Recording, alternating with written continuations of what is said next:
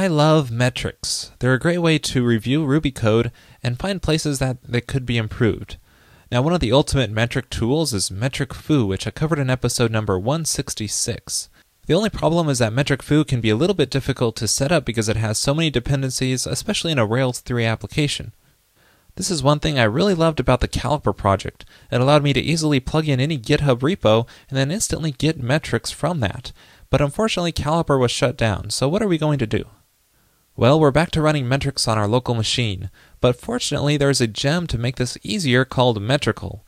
It uses Metrical in the background, but it provides a nice little wrapper command, so you just run gem install Metrical, and then run the Metrical command in your Rails project. Let's give it a try.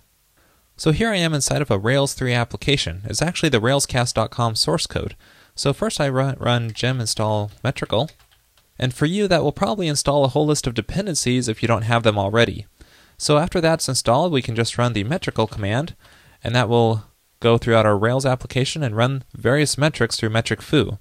Now you'll probably get a whole list of errors, but for the most part, you can ignore them as long as it fully completes and you see the results in your browser. And so after that's done, it will just pop up the results. So the first page here just lists the various metric tools that are in Metrical, and one of my favorites here is Reek. And it just provides a lot of useful feedback in various parts of the Ruby app to find areas that it can be improved. Now there's a couple new sections since I covered this in episode 166. There's Rails best practices and hotspots. I'll cover those in a little bit, but first I want to talk a little bit about Archive. Now out of all the tools covered inside of here, Archive is usually the one to fail because it requires running of your tests and specs. And notice here I got 0 total coverage. This just didn't work at all. The main problem is that I'm using Ruby 1.9 here, and Archive doesn't work with Ruby 1.9. So before I look into alternatives, I'm just going to remove Archive from Metrical entirely. I personally don't think it really belongs because it requires running of the tests here. Now to configure the Metrical behavior with Metrical, we just need to add a .metrics file to our application. And so to configure Metrical inside of here, we just call Metrical configuration actually, .run. And then pass in a block with a config object. And then to remove Archive inside of here, you can just call config metrics minus Archive. Just like that. So the next time we run the Metrical command in our project, we will get fewer errors. And as you can see, Archive no longer shows up in our metrics here. Now, what about alternatives for coverage reports in Ruby 1.9? Well, there's a couple you can choose from. There's one called Cover Me and another called SimpleCov. And I find they both produce really beautiful results. What I'm going to use here is SimpleCov because I found it a little easier to set up. So here's the GitHub project for SimpleCov, and it's pretty simple to set up. All you have to do is include it in your gem file, and then add these 2 lines at the top of your test or spec helper file. So inside my project gem file here, I can add it with this little line of code, gem SimpleCov, make sure require is false, and make sure the test group is used. And then at the very top of my spec helper file, because I'm using rspec here, I'll just add these 2 lines. And then to use this, we just run the bundle command to ensure it's installed. And then we just need to run rake spec to run our specs. And once that's done, we can just open up the report. It's under coverage/index.html. And here's what it looks like. It's a really nice way to see what code is not executed when you run your tests or specs. As you can see, the file that's the worst is at the top here in coder.rb. I don't think I'm even using this anymore, so I can probably safely remove it from my application. The commons controller is next, and if I click on it, I can see the exact code and what is not covered. You can see there's a whole method inside of here which is no longer executed. I'd want to research this and make sure to either test it better or just delete it entirely if it's not used at all in my application. So it's a great way to find out which code isn't covered in your tests. Alright, so that's a good solution for seeing your code coverage.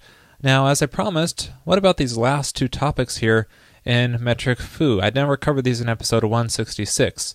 The last one here is hotspots, and that just gives you a generic overview of the various files and classes and methods that you want to look at, the worst ones being at the top. And it takes several things into account, primarily rake and flog here. So it's a good place to go to as a starting point to look for the various places in your app which really need some focus. And that leaves us with one more item here, the Rails Best Practices Report. And this is pretty awesome because it tells you various places in a Rails app that don't really follow the best practices. Now, viewing this inside Metric Foo, I've noticed there's some extra maybe ASCII coloring characters going on in here, and so I recommend using this gem directly instead of going through Metric Foo. Now, you likely already have it installed if you installed Metrical, but if not, you can do just gem install Rails Best Practices, like that. And when you install it, it suggests that you visit the website first, so let's check it out. And this website is pretty awesome because it has a list of a lot of different best practices here, so it's a great thing to browse through and get ideas on how to improve your Rails application. And if you check out the implemented section, you can see the ones which are actually implemented in the gem, and so these will be checked automatically when you use the gem. Let's try it out. So to run the report, we just type the Rails Best Practices command, and it'll default to the current directory. Just run this. And so here's the results. As you can see, all the suggestions are in red, but this is a little bit hard to see for me. I much prefer the HTML format, which you can get with the -F option, pass in HTML, and I also like the with TextMate option, so the links are TextMate. And that generates an HTML file called Rails Best Practices, so we'll open that. And here's what that looks like. As you can see, 26 errors were found in this application, and here's the list of errors. If you click on the file name, it'll open it up right into TextMate with the proper line highlighted, really handy. And the error messages section, if you click on the error message itself, it'll take you to the Rails Best Practices site. And this is really handy because it gives you a full description of the problem, showing an example, and showing you how you can refactor it and improve it, as well as rate it up and down, or read comments, add comments, and so on. So now all you have to do is go down each item in this list and see how it can be used to improve your code. However, as with all metrics, don't take it as gospel. Just because it's considered a best practice in general doesn't mean it will fit perfectly into your code and be best in your application. Just take it as a general guideline to find places where your application could be improved. Don't make it your absolute goal to get this list down to 0. And the same thing could be said for all of the metrics here in this list. Don't just switch off your brain as you're taking the suggestions and improving your code. Make sure each change that the metrics suggest really does improve your application code specifically. Instead, metrics should be used more as a hint to finding the problems in your application, and it's up to you to determine how best to apply those to improve your code. Well, that's it for this episode on metrics. I hope you enjoyed it.